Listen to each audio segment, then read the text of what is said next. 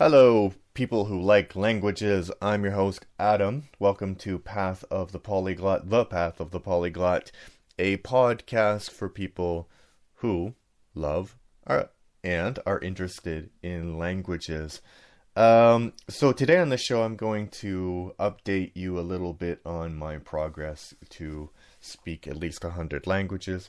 And I have a list that I have, because, generally I'm trying to do a really mainstream language and then a very obscure language.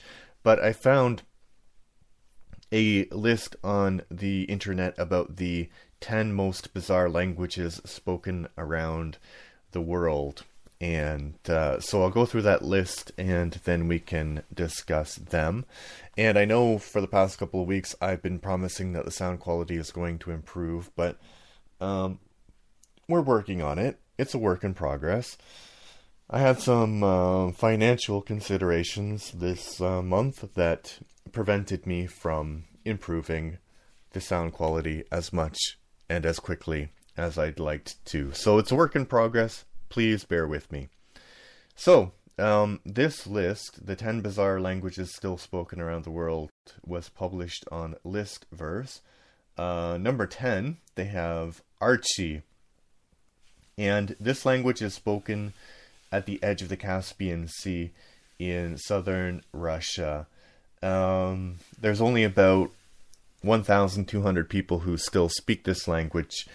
And apparently, who knows if this is true, but apparently for any verb, there could be up to 1.5 million conjugations.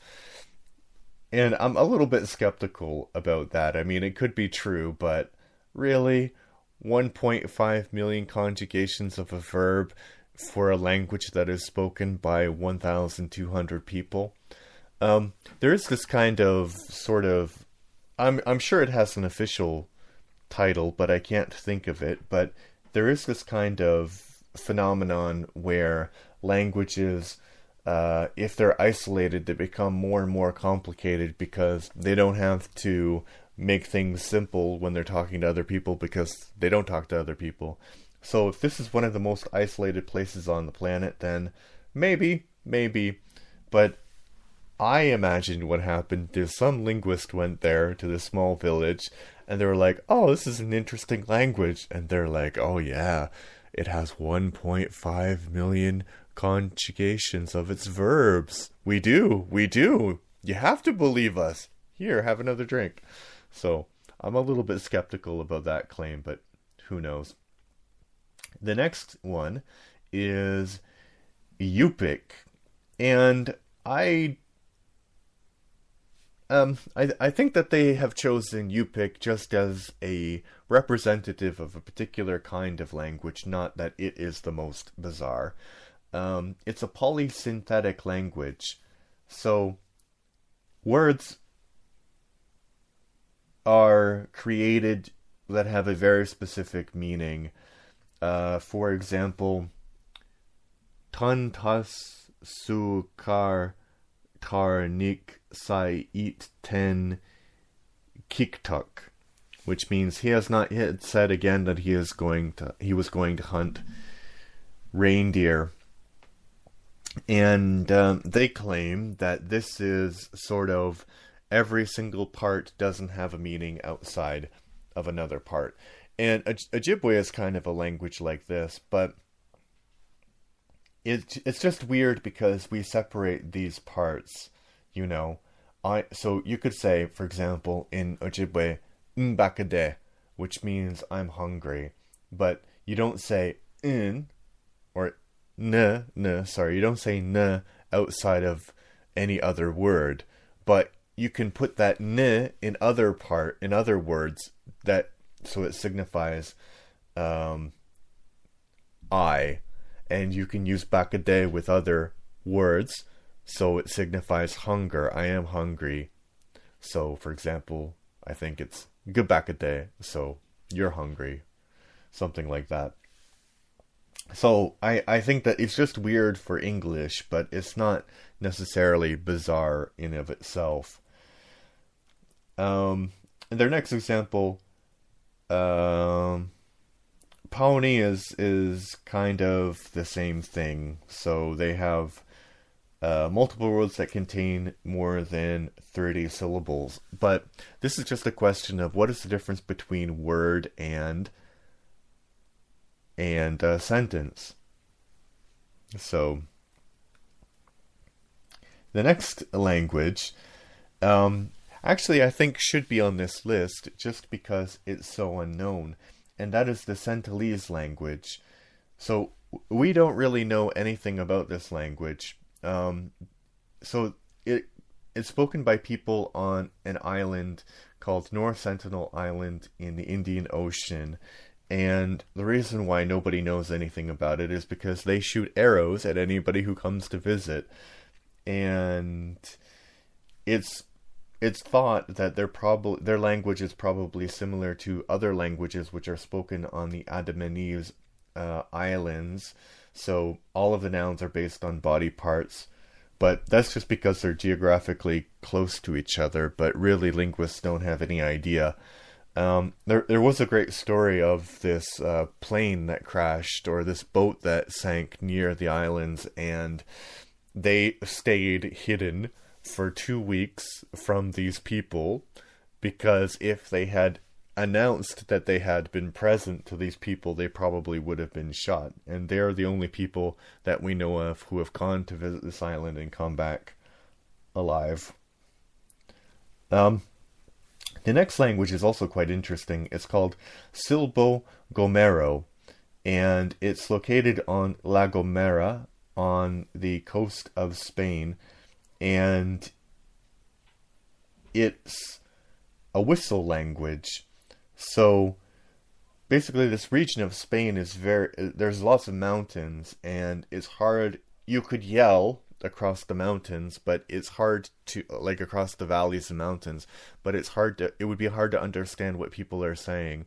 So with whistles, you can communicate using meaning, but all of the other, sounds of the words don't kind of deteriorate over the distance. So it's kind of interesting.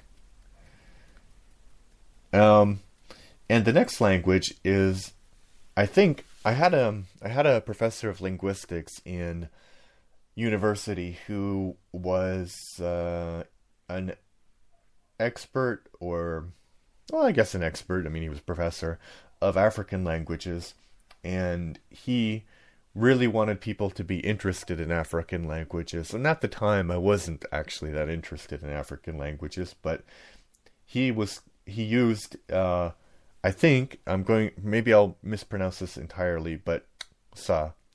So that is how you say the name of the language, because it's a click-based language in Africa. It's spoken by about 8 million people.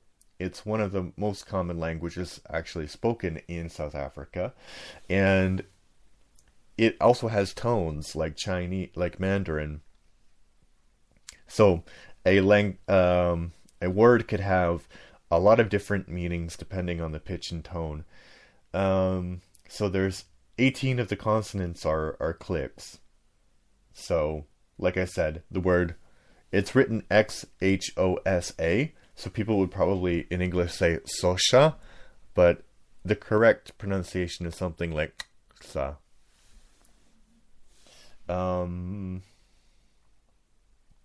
So that's unique for people who speak Indo-European languages. There's no clicks, and definitely there's no tones, and there's also no clicks or tones in Mandarin. There's tones in Mandarin, but no clicks. So it's an interesting combination of things that Indo-European and a lot of other languages lack.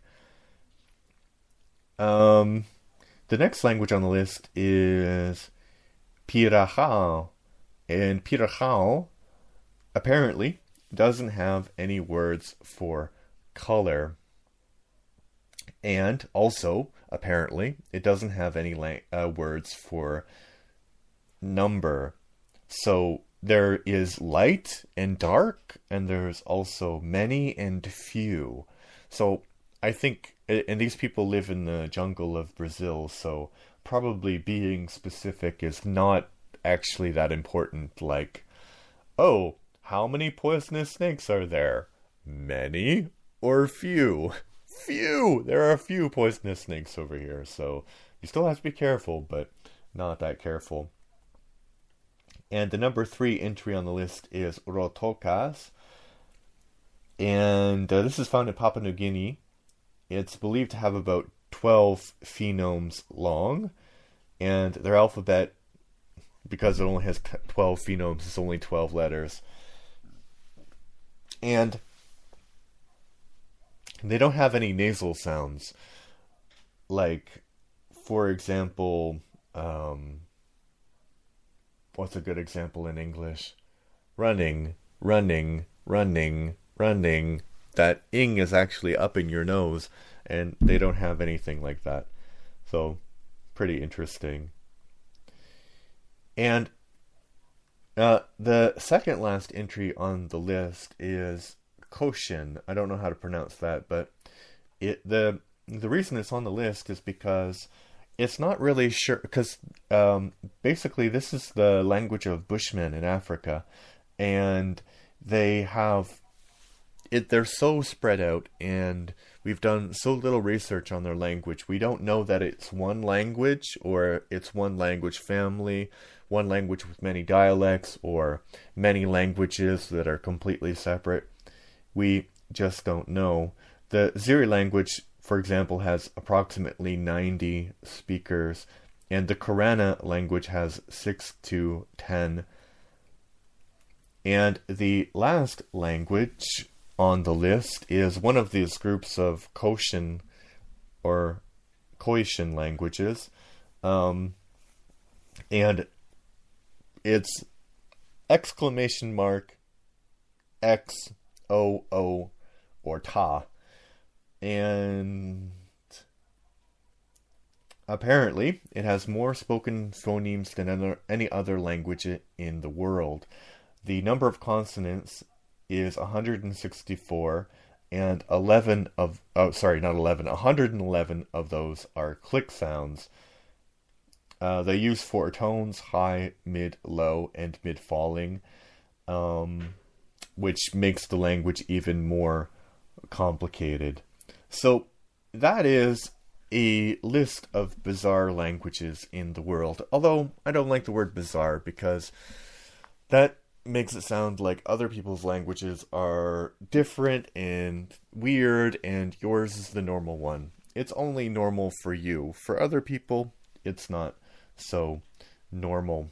So what about my progress in learning different languages this week? So, I don't know if I started this last week, but I am now continuing on with the Spanish, and I am also continuing, or at least, I would say continuing on with Irish.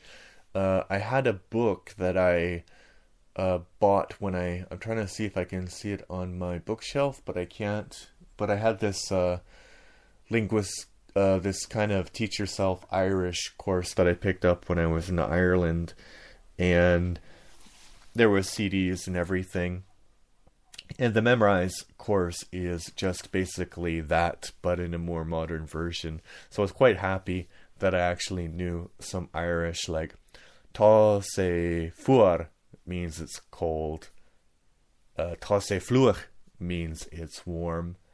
Tá sé an fluar means it's really wet.